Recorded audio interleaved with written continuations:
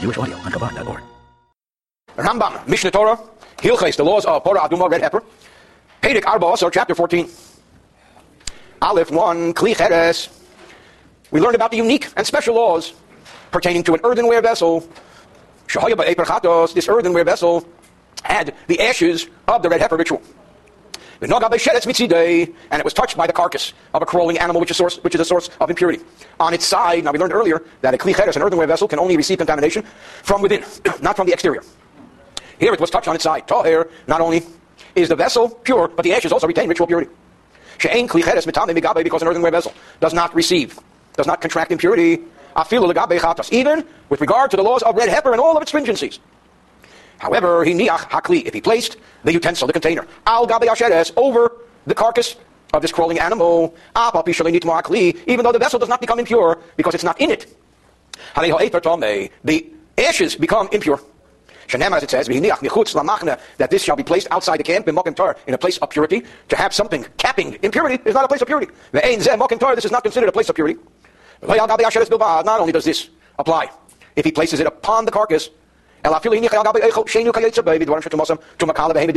he placed this earthenware vessel on top of a food which is a secondary derivative of impurity, it's a rabbinic derivative, the ash will become impure. In a place of purity, it should not be covering any type of impurity whatsoever.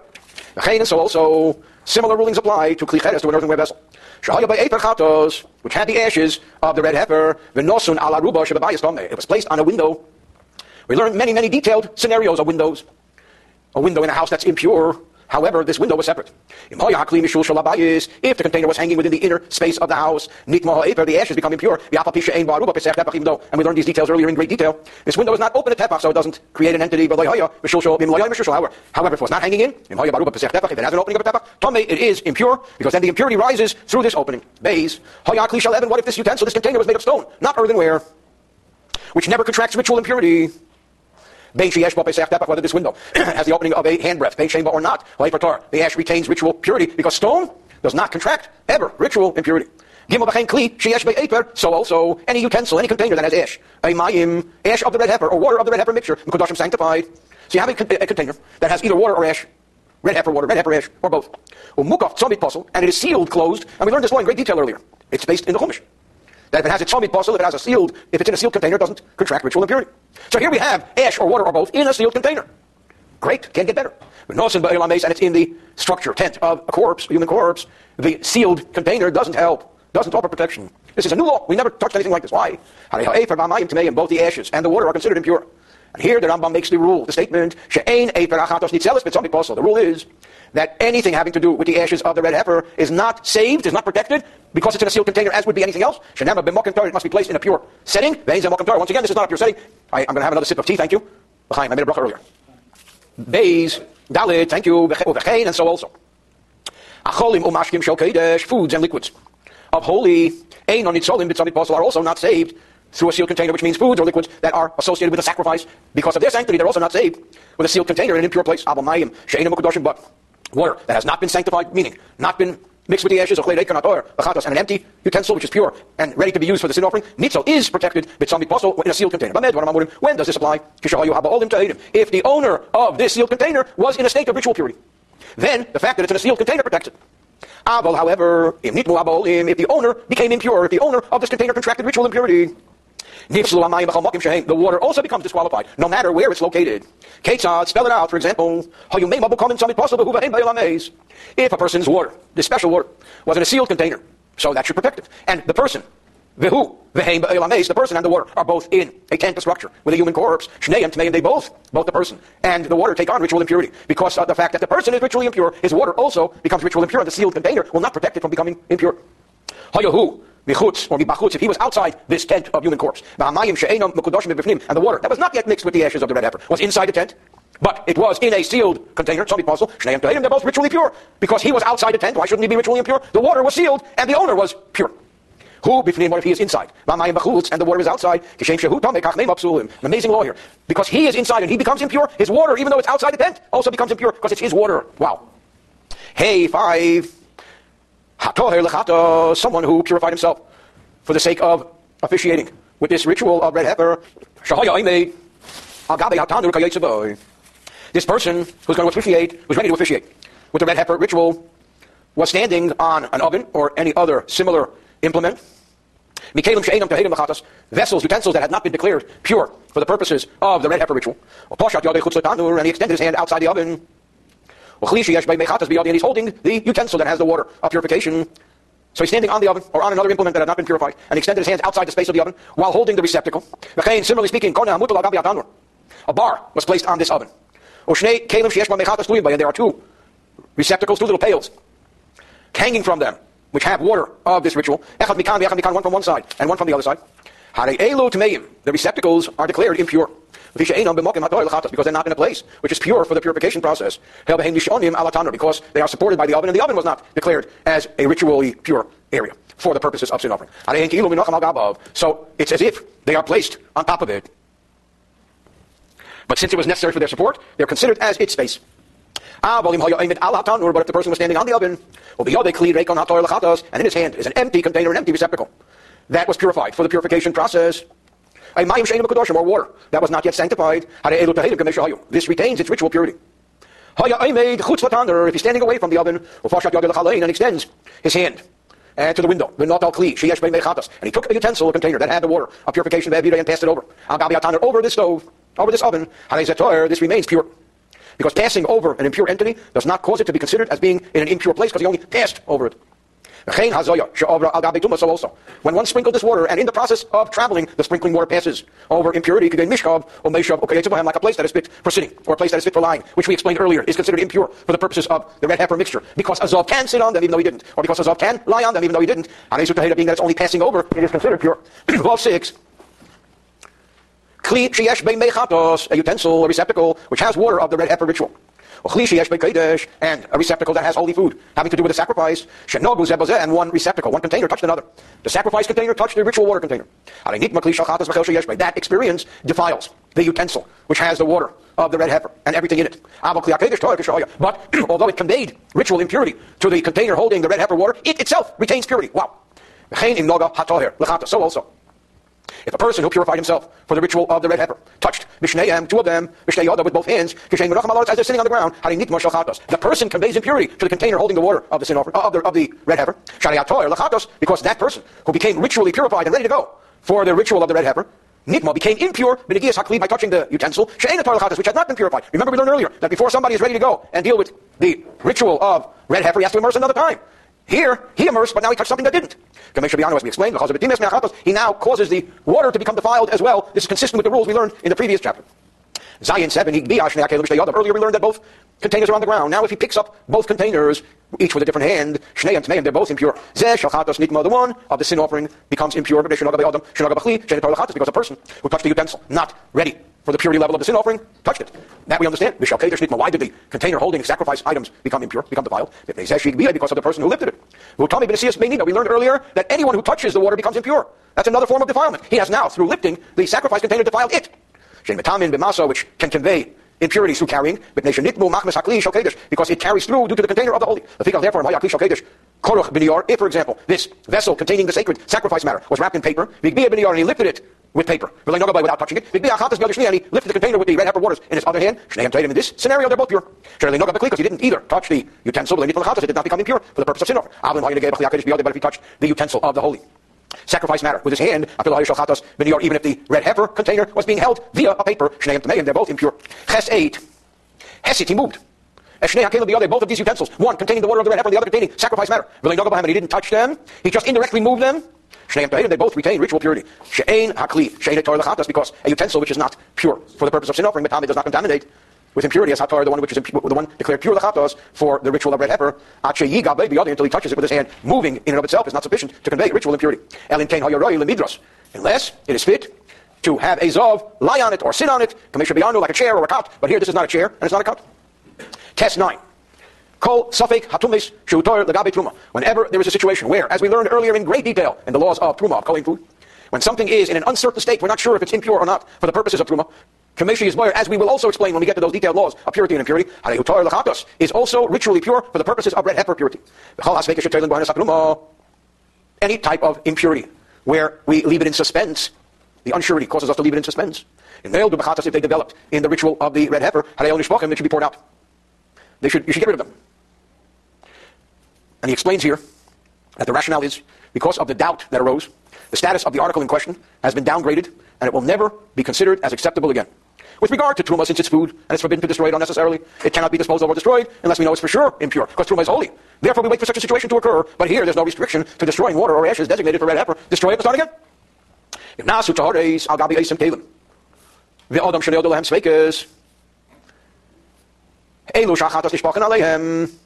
However, if pure entities were used on the above utensils, or if a person became involved in such a situation where the doubt causes the ashes and the water to be disposed of, so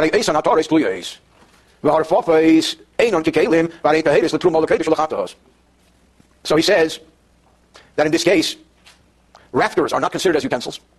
So therefore, they are pure with regard to truma, or sacrificial foods, and the purification process involving the ashes of the red heifer.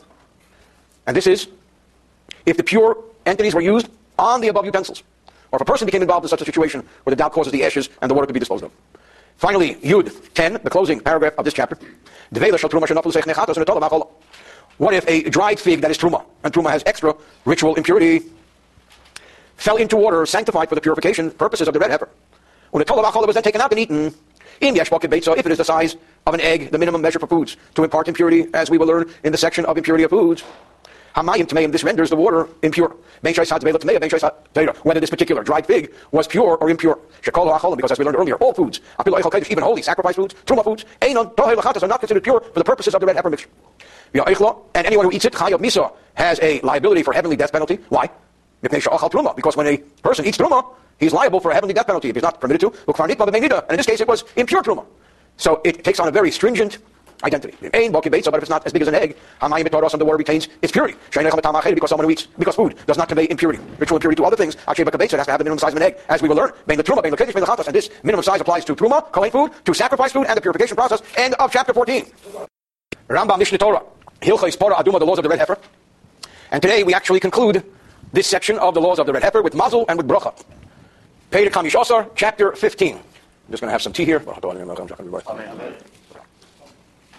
Thank you. Okay. Before we actually begin, by way of introduction, we know the famous teaching that the laws of the red heifer are very perplexing. Even King Solomon, wisest of all men, said, I understood the logic of every commandment. I struggle with the logic of this commandment. And specifically, he spelled out what his struggle is. In addition to the fact that purity and impurity is a struggle for the human mind to comprehend, because it is divine decree. It's not clean and dirty. Pure and impure has nothing to do with showering. It's a spiritual condition. It's self-challenging intellectually. But as Shlomo HaMelech himself expressed, this is perplexing because mitaher es hatmeim, it purifies those who are defiled. It purifies those who are impure, which is okay. Umitame et hatahorim. But if somebody is pure, who touches it, that pure person becomes impure. Said Shlomo HaMelech. Doesn't make sense. How can something purify the impure and make impure the pure? This chapter is dedicated to that idea. What does it mean when we say that the mixture of the red heifer makes impure those that are pure? And we get into a lot of scenarios and definitions. Fascinating. Okay. Got my wires crossed. Never get your wires crossed. Aleph 1. Rule number 1 is, if somebody touches this mixture of the red heifer concoction, which we learned earlier is made up of living water and the ashes of the red heifer and hyssop grass and erez, oak tree, the palm tree, the tall palm, a little bit of wood, the ashes, living water, that's this mixture. But he touches it, shelo l'tzorech hazah, not because he's going to administer it to someone, not because he's working with it, not because he's about to purify someone. No, that would be in the line of duty, that's okay. Here he just touches it, for no reason. Or as they used to say in Canada, just like this. They don't know how to say like this, they say like this. I'm just kidding, please, I ask all the Canadians to forgive me. Bein Adam, whether it's man, bein kalim, or it's a utensil, any other vessel, Tomei, because something touched this mixture, not in the line of use, that person or utensil becomes impure. However, the impurity level is limited. It makes the person impure, but not his garments, not the clothes he's wearing, which means that the person does not, in turn, make his own garments impure. All of this is based on a verse. Anybody who touches this water, which is referred to in the Torah as mei hanida, the red heifer water, yitmo ad ha'orev, becomes impure until evening. From here we learn that this water mixture called the red heifer mixture, which the Torah refers to as mei nida, is one of the more primary sources, a father, of the primary sources of impurity. Shel Torah, biblical impurity. The Torah says that this mixture of water and ashes is a source of major impurity. And we learned much earlier that there is the Avot HaTumah, the grandfather of impurity, which is the human corpse. There is the Av HaTumah, the person who touches the corpse. And then it goes down in gradation. level by level by level, this water, when touched, not for the reason of using it properly, becomes an av hatumah, becomes a primary source of sharing impurity. V'tumas magon b'choshu. It doesn't matter how much volume of water was touched by this person or utensil, even as we say here in Yiddish, even poquito mas, even just a little bit, makes the person or the utensil who touches it out of the line of duty, so to speak, impure.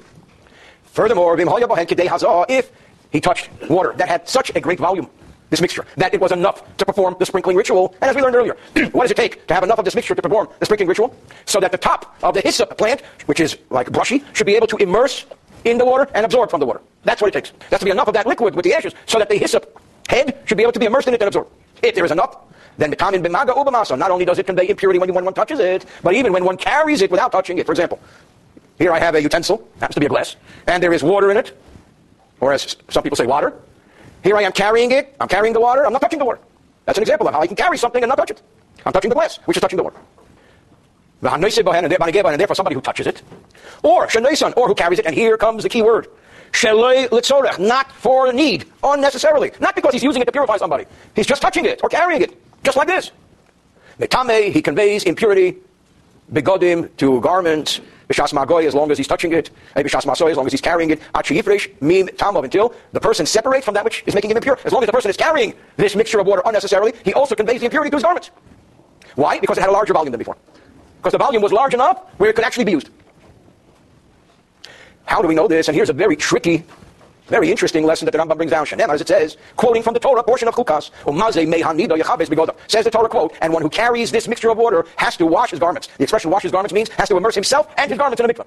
What do we mean, the one who sprinkles it? Are you really suggesting that the Kohen who officiates in the sprinkling, the person who is the sprinkler, that he becomes impure? No. He's doing a good thing. He's not becoming impure. We're not talking about somebody who's sprinkling the red heifer mixture on someone who's impure and doing what he's supposed to do.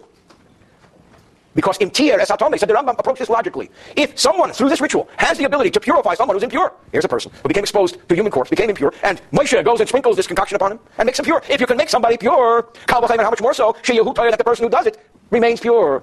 You're not going to convey purity while you yourself become impure. So what is the verse talking about? From the oral law tradition we learned that these words enumerated in the Torah, the one who sprinkles this water, it's talking about that when the person unnecessarily touches this concoction, if there is enough to be mazeh me'anida, if the volume was sufficient to accomplish purifying somebody, so it's a volume measure. Somebody who touches, someone who carries, nida, this red heifer mixture of water, where it has enough volume where it could have purified somebody, but in his case he's touching it not for the practical purpose of sprinkling it on somebody. He's just touching it unnecessarily. Tome, that makes him impure because he was not doing it in proper usage. He was just touching it or carrying it. Because it's enough to have theoretically cleansed someone, it also conveys impurity to the garments. Now he says, as I already explained orally, the kama hu shir hazah. How much volume are we talking about? Large enough to immerse the tops of the stalks of the hyssop plant in the water. If there's enough mixture of water and ash so you can immerse the top of the hyssop plant, which is like a brush, which can absorb, that's enough. Now the Rambam qualifies, and he says, just as you think you understood what we're saying, there's a new qualification. When does this apply? That the waters of the red heifer convey impurity. If you touch it unnecessarily before you perform the mitzvah, which means that nothing was done yet with it. You haven't performed the commandment yet. And then somebody goes and touches them unnecessarily. But what if this whole scenario occurs after the mitzvah was performed with this mixture of red heifer water? Which means somebody went, administered it, and purified somebody. It's a done deal. Einon mitamin klal. Post-application, they do not convey impurity at all. Ketzad, for example, the Rambam always spells it out. As they used to say back in New Jersey, give me a for instance. If somebody immerses this hyssop plant, the top of it, and he successfully sprinkled upon an impure person, or upon impure utensils, and the water was dripping, and just dropping from the impure person or object and going to the ground, and somebody touched that water after it was sprinkled. Or as he's sprinkling it, some of the waters hits the ground, or it hits the pure person. That's not what we're talking about. Those waters are pure, because it was in the line of duty, or after the purification process. Somebody who touches those waters that dropped in the process of this ritual, or after it, somebody even carries them, toher is pure. Similarly, if somebody dips the head of the hyssop plant to sprinkle it upon an object that never can receive impurity, there are certain substances, like a living animal can never become impure, or a stone can never become impure, as we learned earlier. So somebody unknowingly dipped this hyssop plant, the top of it in water, he's going to sprinkle it on a living animal. When I was a kid, the famous living animal was Elsie the cow. He's going to sprinkle it on Elsie. Or he's going to sprinkle it on a stone. Somebody has a pet rock. Not that there's anything wrong with that. The water that drips off is kosher. To sprinkle with them. As we explained, because the fact that you went and sprinkled this concoction on something that didn't need it doesn't count. Because it didn't need it. Living animals don't need it. Stones don't need it. Therefore, because it's still valid water, because it's still potent, if somebody touches it now, unnecessarily, it can still convey the impurity of the concoction of the mixture of the red heifer water. Because unlike our scenario earlier, we did not fulfill the task at hand. They did not perform the mitzvah of purifying. Because whatever they sprinkled upon didn't require sprinkling. Because when he immersed the hyssop up in the concoction water, it was not for something that would be sprinkled that needed it. Because a living animal, for example, or a stone, never can become impure, and therefore never needs to be purified. So that does not diminish from the potency of this mixture, and therefore if somebody then touches it unnecessarily, it does convey impurity. This reminds me of an adorable story they used to tell back when I was a kid. That's when everybody looked up to the Boy Scouts. There was nothing holier than the Boy Scouts. So this Boy Scout came late to his group meeting, and the Scoutmaster says, "Young man, you're late. Why did you come late?" He says, I was doing a good deed. I was helping an old lady cross the street." The Scoutmaster says, "That's very good, but 45 minutes late?" He says, "Yeah, she didn't want to cross." It's like helping the old lady who doesn't want to cross the street, So you don't sprinkle the concoction unnecessarily on something that's not impure to begin with. You don't get points for that. It's what we call brownie points. Bays 2, that was, by the way, a very long paragraph 1. The mixture of the red heifer water, once it's mixed with ashes and all the rest, does not convey impurity to everything before you perform the mitzvah. As we said earlier, that before you perform the mitzvah, if you touch it unnecessarily or carry it unnecessarily, it conveys impurity. This does not apply unless the water is fit for it and pure enough to be able to use it. But for some reason, if this water is unfit water or impure, then all bets are off. Doesn't count.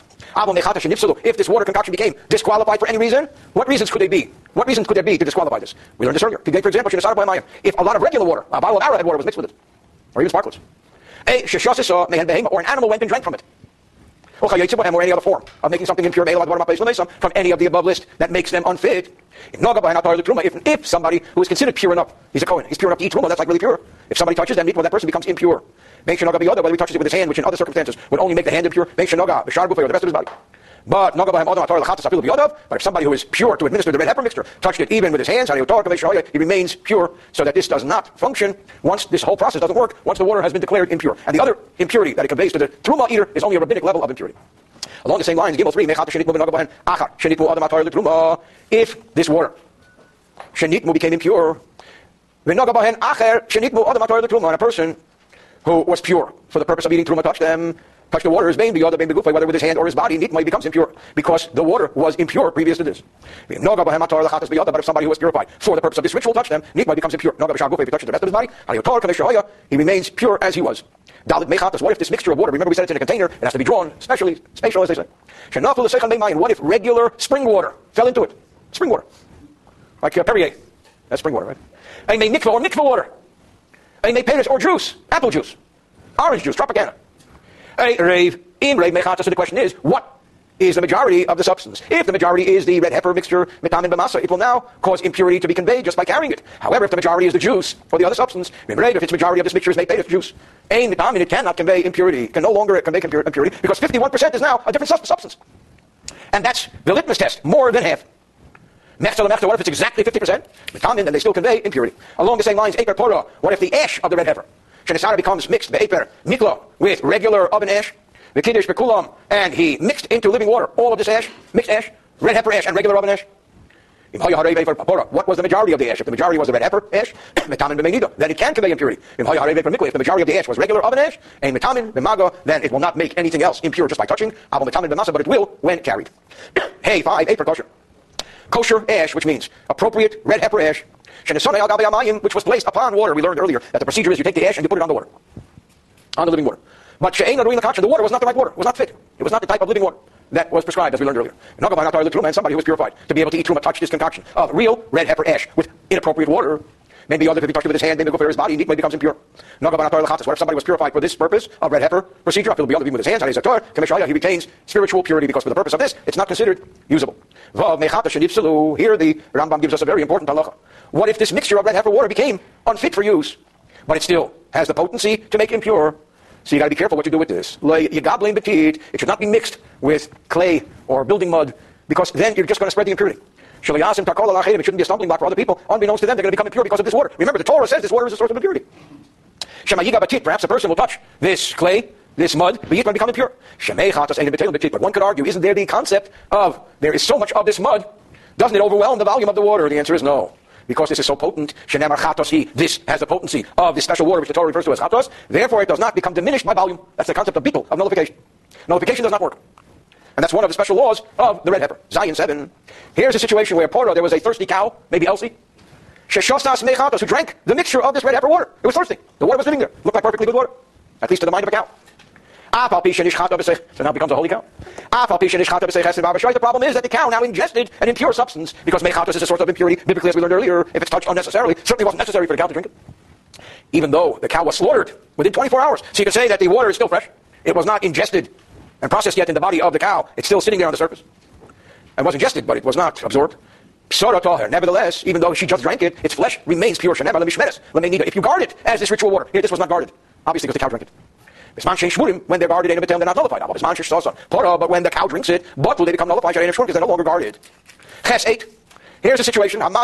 The person who's trying to purify people is trying to purify a whole bunch of people. So he goes up to the second floor, opens the window, and starts administering from this hyssop grass this water.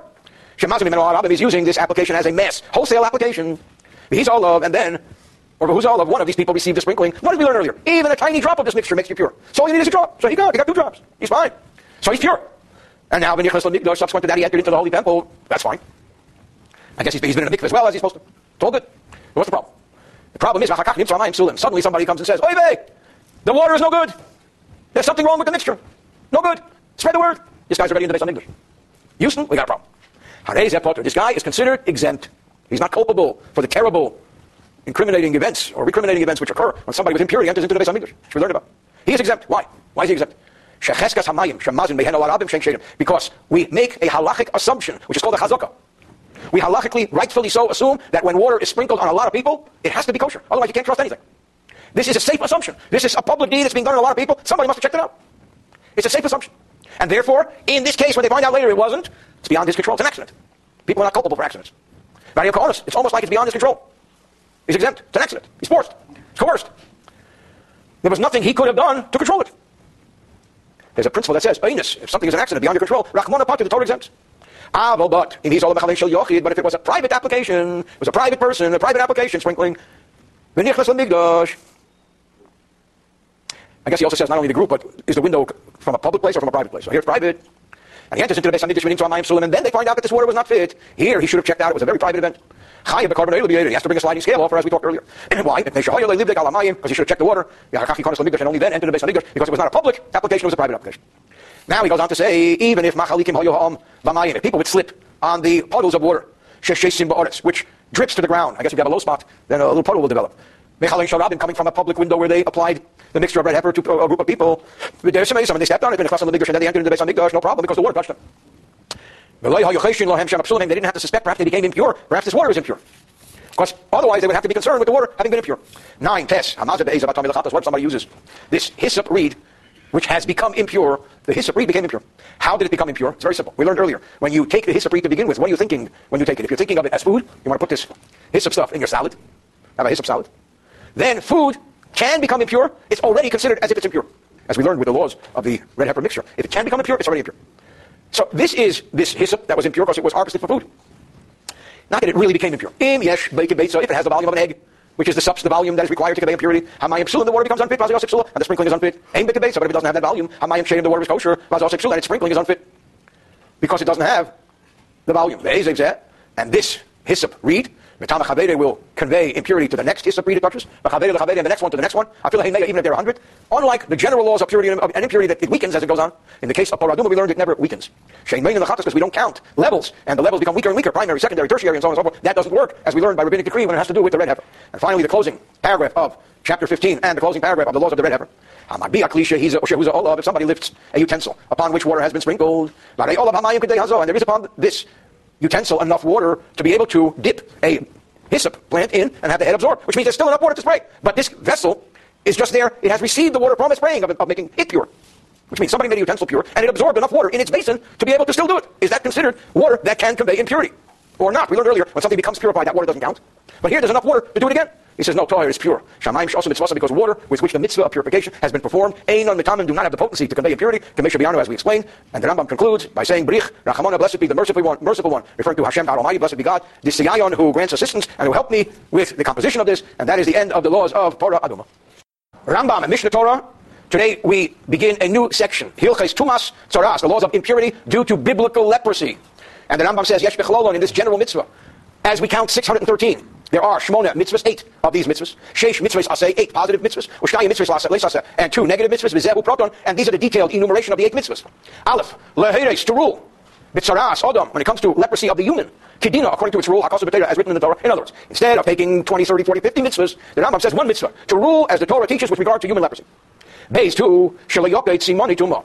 If somebody develops leprosy, he has a blotch, this type, that type, he's going to have a very simple solution. He'll cut off this, whatever it is, he'll cut it off. All done. No problem. He can't be declared impure because it's not there. So there's a mitzvah, shelayoket simoni tumah, you should not cut off the signs of impurity. Gimel, shelayadalach hanesek, he should not shave the hair of a blemish of Tzara'at impurity. We're going to learn that section of Tzara'at as well, having to do with hair. Dalid, sheyiyah hamitzeda b'fursim b'kliyas b'godav, u'friyas reishei v'ati al sofam. That the person who is declared a leper should be recognizable and distinguished, should publicize the fact that he's a leper by having his clothes torn, his hair covered, and his hood coming down to his lips. He should be like a hoodie, not a Yehudi. 5, Taras Tzaras. What is the process of purification of the person affected by biblical leprosy? 6, that when he goes through the purification process, the leper should shave the hair off all of his skin, anywhere he has body hair. Zayin, number 7 of 8. Din is the laws of a second category of leprosy. Tzaras, habeged, leprosy of the garment. We're going to learn that there are 3 kinds of leprosy: body, garment, and house. And 8 is dine, or din, tzaras, habayas, the laws of the leprosy of the house. Will be our mitzvahs elu, the explanation of these mitzvahs in the upcoming chapters. And I'm going to do something very unusual. I'm going to pause for a moment in our learning, and I'm going to quote orally the gist of the Rambam's closing statement in his 16 chapters on leprosy. This is the last paragraph of chapter 16. Says the Rambam, the word tzara'as, which we translate as biblical leprosy, is a collective term which is used for many situations which have no necessary connection to one another. Because the whiteness of the skin of man is called tzara'as. The falling out of the hair of man is called tzara'as. The falling out of the beard of man is called tzara'as, under certain circumstances. One's garments changing look, one's houses developing stuff, also called tzara'as, leprosy. And this is the various conditions stated by garments and houses, where the Torah refers to it by one collective term, tzara'as, biblical leprosy. So I want you to know, and this is a very famous Rambam quoted all over, this is Eino mimin hago shel olam. This is not about nature. This is not from the natural realm. It's not from the customs of the world. It's not normal. Elo, says the Rambam, it's a sign, upela, it's a miracle, a wonder, which God at that time injected within the Jewish people to keep them distant from gossip, keep them far away from lashon hara, from evil talk. Because when one engages in speaking badly about someone else, lashon hara, first God sends him a message. The walls of his house turn colors, as the details will be taught. If he repents, fine. If not, then his house will be knocked down. If he doesn't learn a lesson from that, then the leather garments in his house will start turning colors and changing. If he repents, fine. If not, it'll be burned. If not, all of his garments will start turning colors. I guess even the polyester. No, that was a joke. If he returns, fine. If he repents, fine. If he continues with his wicked path and allows all of his garments to be burned, as we will learn, then his skin is attacked. And the leprosy begins to attack his skin, and he's going to be isolated to such an extent that he's not going to have anybody to talk to. He's not going to have an audience for his gossip. He's not going to have anybody to engage in litzonos. Litzonos means mockery, scoffery, or lashon hara, or evil gossip. And this is the meaning when the Torah says, Ishomer, be careful, watch out. As they used to say when I was a kid, watch out. Mineg tzaras, with the plague of leprosy, what are you going to watch for? You're going to watch what you do. And by the way, so many people, when you say to them, why do you need to speak lashon hara? They say, but it's true. Lashon hara is usually true. If it's not true, it's motzi shemra, it's a different mitzvah. Then it's just spreading bad rumors. But it's unnecessary gossip. You're not trying to forewarn someone from making a bad investment with a crook. You're just talking. In fact, in America, there's a magazine dedicated to that. It's called People Magazine. We just talk about people. It's a look check. Remember what God did to Miriam on the road. What does it mean? What did Miriam do already? She said to Aaron, her brother, some words disparaging Moshe and his level of prophecy. Miriam took care of Moshe when he was a baby. Our sages say Miriam was 6 years old when Moshe was born. She stood at the river and she watched Moshe. She was a good big sister. She took him to preschool. She raised him on her knees, says the Rambam, and she endangered herself to save him. And she didn't even speak badly. She just made a mistake. She compared him to normal prophets. Moshe was from another level of prophets. And he didn't care. It says Moshe was the most humble man of all men. He didn't get upset. Immediately she developed leprosy. How much more so? These wicked, imbecilic people who just sit and talk and talk and talk and talk about anything and everybody they can. Therefore, it's a good idea to stay away from them. Don't engage in conversation with them in order not to be caught in this trap. And this is what people do. People who are scoffers and mockers and wicked people, first they engage in conversation about nothingness. Then they switch to speaking about people. Then they switch, speaking about good people, righteous people. And then they speak about prophets. And there's no limit to this. And he brings various verses. So he says, righteous people within the Jewish people, what do they do when they get together? They speak words of Torah. You know what I learned in class today? They speak words of encouragement to each other. And therefore, let us all endeavor to do this, because that's the way you spread goodness and kindness. And I'll just close with a famous teaching I heard from a colleague of mine who said that the lowest level of people speak about people. The intermediate level of people speak about things. You should see the new car I got. You should see the vacation. What a beautiful house. What a ring. Wow, look at... The highest level of people speak about ideas. Speak about thoughts. Speak about Torah. The Torah wants us to speak about ideas, and specifically God's ideas. So that's the last closing paragraph in chapter 16, which I wanted to begin with, so we can all develop a finer appreciation of what this is about. We don't have biblical leprosy today. The medical leprosy listed in the AMA directory is a different condition. It has to do with skin. And for leprosy as we know it today, you need a good dermatologist. For leprosy in the Bible, you need a good Kohen. Different world. So now let's begin. Parah Kedushin, chapter 1. Now before we begin, I also want to point out that there are various opinions of various great commentators as to many details of this law. The Rambam is known for his line of thought in interpretation of many of these situations. Needless to say, we're learning Rambam. Not everything we learn in Rambam will correlate with what you may have learned in Rashi and Chumash. There are many issues that the Rambam and Rashi have as they interpret leprosy, as they do in many other mitzvahs. But of course, we are learning Rambam now. Okay. Aleph, the Rambam builds a building as he always does. So the Rambam takes us into it gently and gradually. Says the Rambam, Tzara'at, what is the definition of the form of biblical leprosy, of skin, the skin of the flesh? Definition number 1, is that the skin of the person's flesh turns white. A person's skin is not white. A person's skin is what we call flesh tone, skin tone. It's not white. Suddenly, a section of skin becomes white.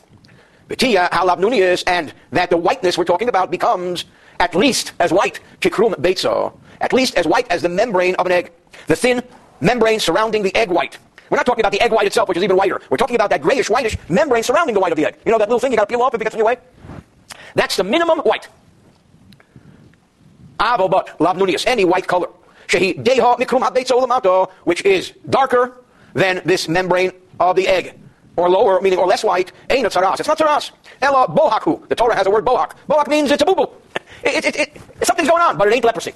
That's the biblical term bohak. Means you got a problem, but leprosy it's not. It's a condition. So that's introduction. Paragraph number 1, we're talking about the skin whitening. Becoming unusually white, at least compared to the whiteness of the membrane of an egg. Bays, the in fact, there are 4 different whites. There's white, and whiter, and whitest, and whitest. I made up those words. Laban a very strong white, mucho strong, mucho white. There's nothing more white than this white. What does this super white look like? It appears to be in the human skin. When you have a section of white in the human skin, what does it look like? Like snow. Snow white. That's not the one with the dwarfs. It's white like snow. This is called in the Torah Baheres. And the word Baheres is one of the words repeated in the Torah describing leprosy. Says the note here, it comes from the word Bahir, which means clear, radiant, shiny, super white, like really white. So that's the white of snow. And again, you ever walk outside in a very snowy outside where the whole area around you is snow, there was a blizzard, and it's like the world is white, it's like, wow, everything looks white. So that's the power of the white snow. That's Baheres. That's the most white form of leprosy you can have. And as we will learn, they would teach the Kohanim to recognize color. And the Kohanim would have to be able to see if this is one of the whites that qualify for leprosy or not. Or it's just a bohak. Or it's just a boo-boo. Did you use the word boo-boo when you were a kid? That was like a big word when I was a kid. Okay. Then there's a white which is a little less white than snow. It looks like clean wool of a sheep that's 1 day old, which means before the sheep got involved in all kinds of schmutz, and before the wool gets dirtied, pure newborn sheep, newborn wool. It's like, growing up in New York. The New York climate was able to take beautiful white snow and make it gray. You got to get to the snow, you got to get to the wool before the environment puts cement all over it. This is called se'es. That's level number 2. A little bit less of the white, and that's the white of brand new, clean, white wool. Like, black sheep, have you any wool? But that's a white sheep. Then there is Veleva and the white, which is darker than that, a little bit, and that's Shenira Kisid HaHeichel. This one looks like the lime of the Holy Temple, which was a white, but a little bit of a darker white. The lime that they covered the walls of the Holy Temple with was a whitish. Says the Rambam, he or who told us Habaheres. In fact, the white, which is comparable to the lime of the Holy Temple structure, is an offshoot of Baheres. Remember, what was Baheres? Snow. Lime is an offshoot of the snow white color. V'nikra sapachas, this is called in the Torah sapachas. What is sapachas? A derivative of the snow white color, and it's a lime building color. And finally, there's a white that's even darker than the lime of the Beis HaMikdash. And this is that membrane of the egg, which we began with. That's the darkest white you can have. So again, the order, according to the Rambam here, is you go from snow to wool to lime to egg membrane. Those are the 4 whites. And this egg membrane white color, told us is a derivative of se'es, of the se'es, and that is the lamb wool color. So you have snow, a derivative of snow is the lime of the temple building, and you have wool, a derivative of the wool, is the egg. I believe that's the right way to say it. And the gam zeh sapachas. This is also called sapachas. So therefore, to wrap it up, we learn that the look, which is like the lime of the temple vegetable, that's the offshoot or the sapachas or the derivative of baheres, which we learned is the first, is snow white. So temple lime is a derivative of snow white, and the white of the white membrane of the egg, he is an offshoot, is a derivative of sapachas seis, of the sapachas of seis, of the wool white. She'ein loshen sapachas, again according to the Rambam, the word sapachas means tefela, secondary, derivative, secondary, byproduct. Mikan omru, from here we learn, and again this is what the Rambam establishes, maris negoyim, how many acceptable whites are there within this first category of leprosy? Shtayim shein arba, 2, which are 4. Baheres, you have baheres. What's baheres? Snow white. V'sapachta, and its offshoot, which is the lime color of the heichal. Seis, you have the wool. V'sapachta, and its offshoot, which is the membrane, whitish color of that egg membrane. So okay, very nice. So we have 4 whites. What do we do with them? I'm glad you asked. Gimel arba maris negoyim, these 4 colors of plague. It's not that there are 4 different worlds. It's not that one is different than the other. We're just learning that all of these whites are acceptable. They're all leprosy. That's all. You want to know what's the difference? That's the difference. That they're all leprosy. Kulam mitzdarshim says that they even combine with one another. Whether combining them will make the situation more lenient or more severe, it makes no difference. They combine. Whether it's at the beginning of the cycle, we're going to learn about cycles, 7-day cycles, 14-day cycles. At the beginning of the 7, the end of the 7, after the leper has been excused and they told him you don't have leprosy, go see a dermatologist. Or he has been told you have certain leprosy. It makes no difference. All of these whites are white.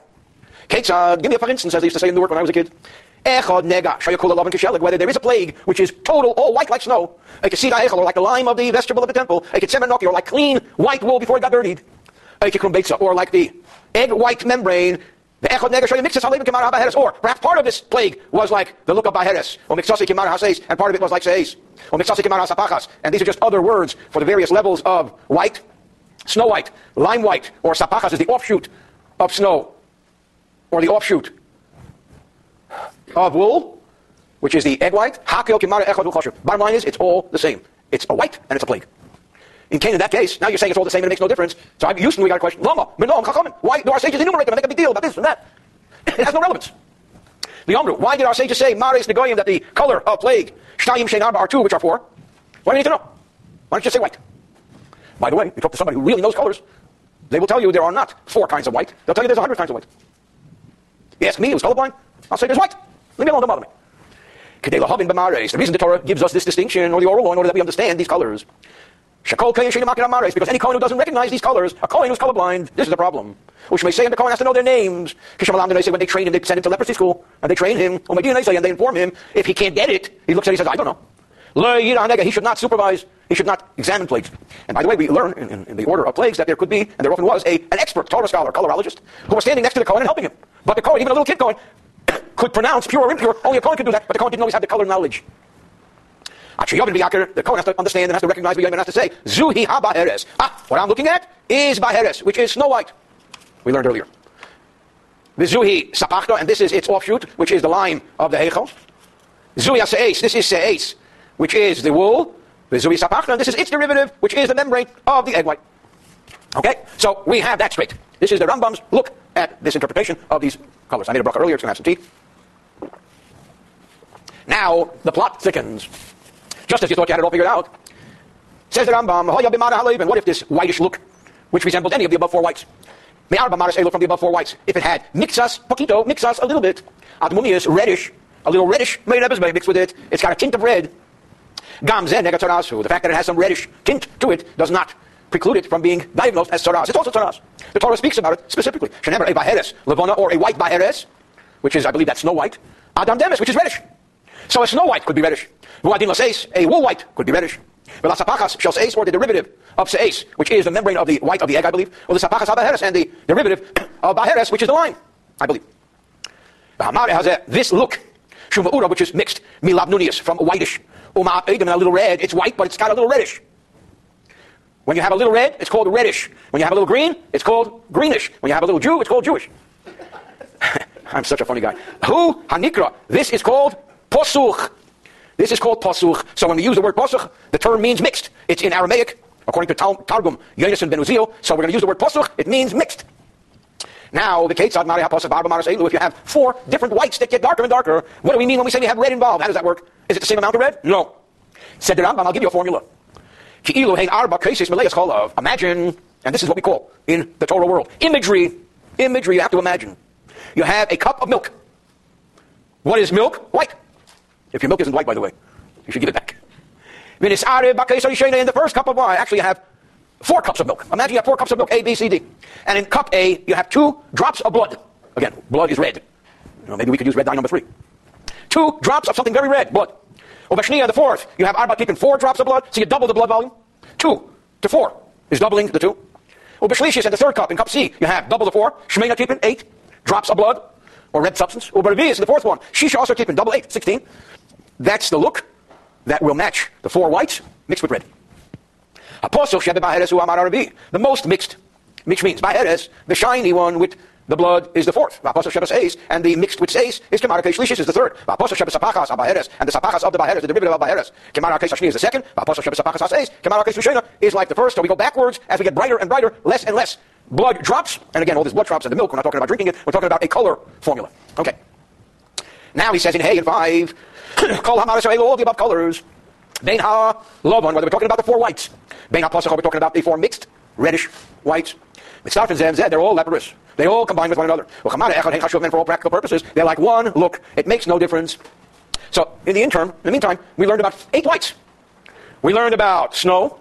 We learned about temple lime. We learned about wool. We learned about egg membrane. We learned about each with mixture of red. So we got 8 different whites. They're all the same.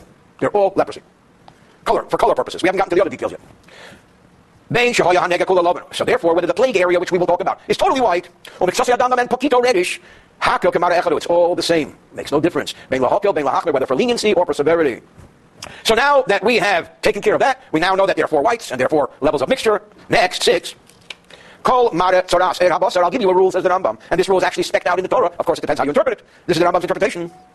Any look of biblical leprosy of the skin, is not called a plague. Related Taman does not defile. This is all about defilement.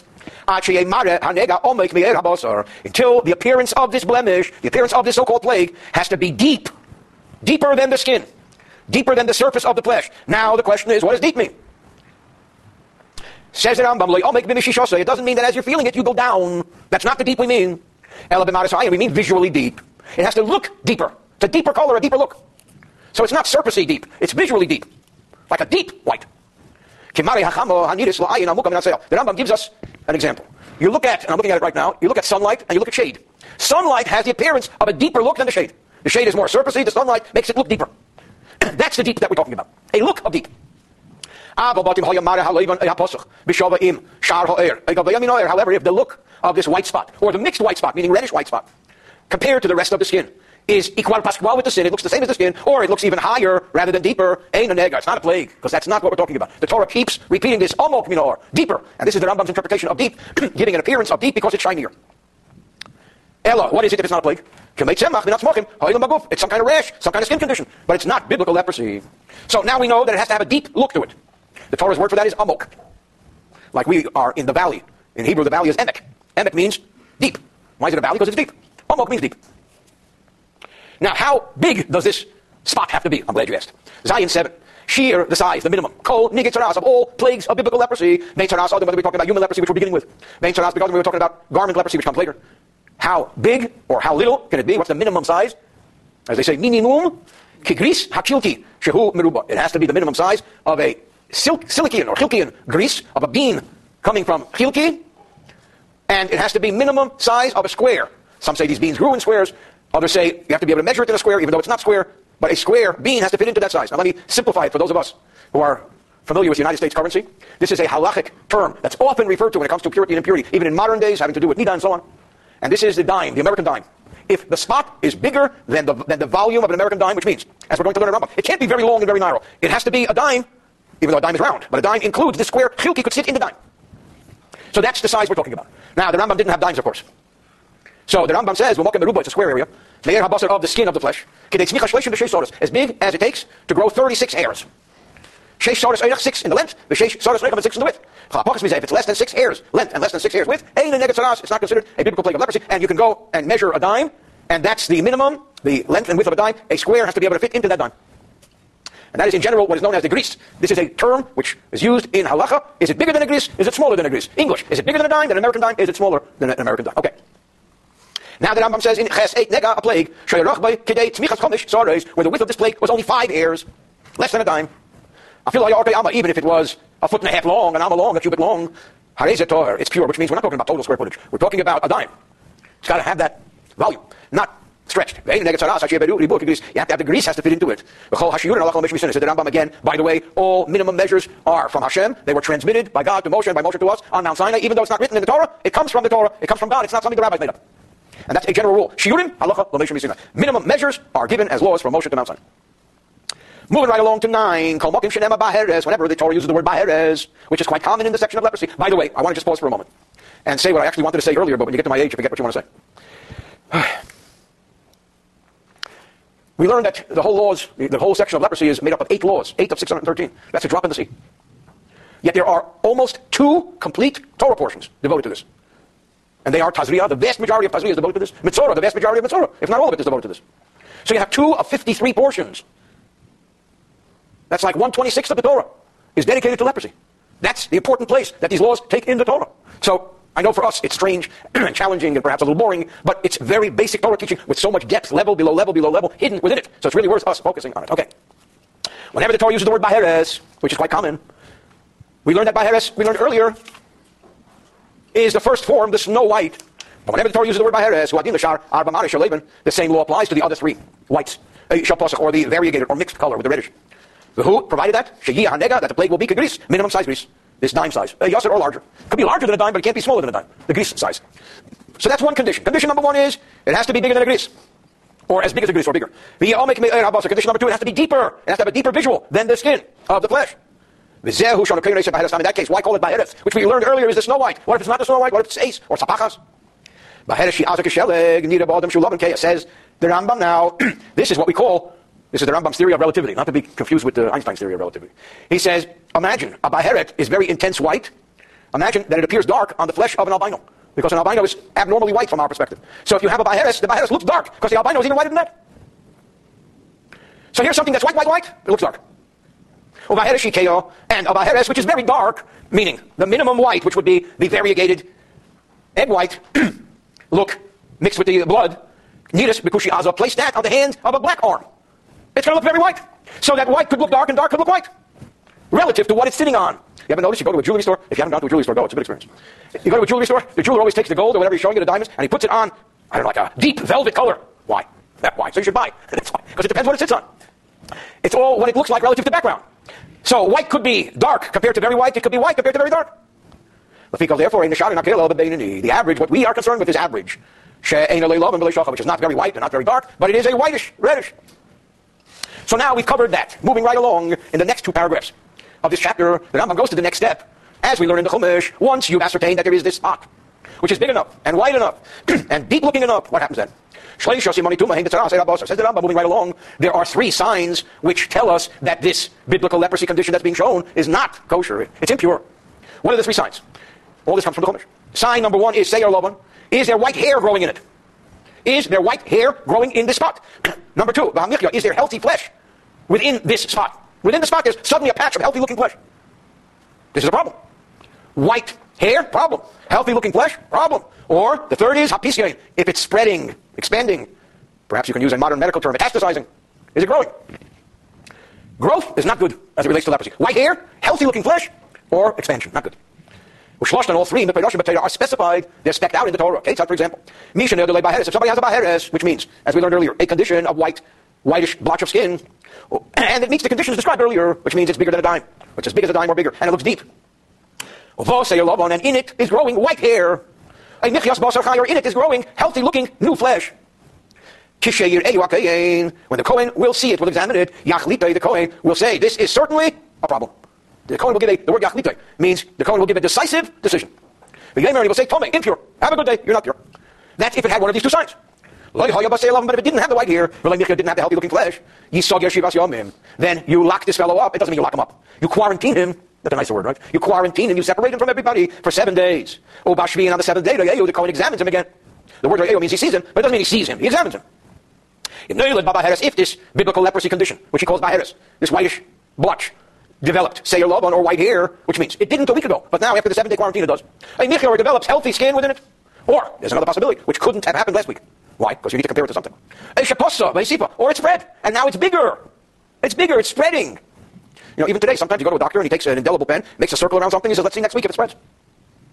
That's quite common. One of these three conditions, white hair, healthy looking skin, or spreading, is a decisive factor. It's declared impure. That's if it did develop one or more of these three. But what if there was not developed, born within this condition? Not healthy looking skin sprouting within it. And not white hair, did not spread, expand. He's quarantined for a second week, a second 7 days. If in the second week one of the three above mentioned conditions develop, what are the conditions? White hair, healthy looking flesh, or spreading, then he decisively designates him as impure. If not, then this fellow is declared pure. And he sends him home, he says, go home, you can go to Starbucks, coffee bean, it's not a problem. Because, unlike what we're going to learn later when it comes to the biblical leprosy of skin, leprosy, there is no greater quarantine than 2 weeks. 2 weeks is the maximum. 1 week, and then a second week. What if after the Kohen declared him pure, and he sent him home? What if then the plague area expanded, spread? What if after the 2 weeks it developed right here? Or it began developing healthy flesh within it? Then you don't start all over again. The Kohen just looks and says, okay, you're not pure. But he declares him impure, which is an interesting law. Because suddenly, boom, you develop the closing paragraph of chapter 1 of leprosy. If there was a Baheres condition, which we learned earlier is the snow white color, the strongest white. It was powerfully white, like snow. And after the quarantine period, what happened to this powerful snow white? Nasis to Krum Beitza became like the least powerful of the four, which is this membrane of the white of the egg. So it went from power white 1 to the least, number 4. It really dropped in whiteness. It's much less white. Is that a good thing? Or you started at number 4. It was white. The lowest level of white, the membrane egg white. But then it became whiter than all the other whites. Whiter than the lime of the heichel. Whiter than wool. And now it's at snow white. Became very white. Does it change anything? Should we take bets here? So it remains the same. Makes no difference. Because the power of the strength of the white, the level of white, is not a sign of impurity. And the weakening of the power of the white, going from snow white to egg white membrane, is not a sign of purity. It's just that all of these are white. But if the power of the white was reduced to less than 4, less than the membrane of the egg white, it became darker, or lighter, whichever way you use the word, than the egg white skin, the membrane. Because it became, as we learned earlier, a bohak. It's not leprosy, it's just a something, a boo-boo. Therefore, that's why it's pure. Why? Because it lost the categorization of any of the above whites. In that case, if you're telling me that the fact that the biblical plague of leprosy lightens or darkens is insignificant, as long as it doesn't leave the lowest category, why does it say that it became darker, but it did not spread? The verse specifically says, if the plague lightened or darkened. What is the verse telling us? That it lost from its white? The answer is yes, if it loses and it leaves all the categories. If it becomes darker than all the colors of white, it is pure. Or it did not darken, it did not spread. It did not develop white hair or healthy looking skin. Then it is pure. End of chapter 1.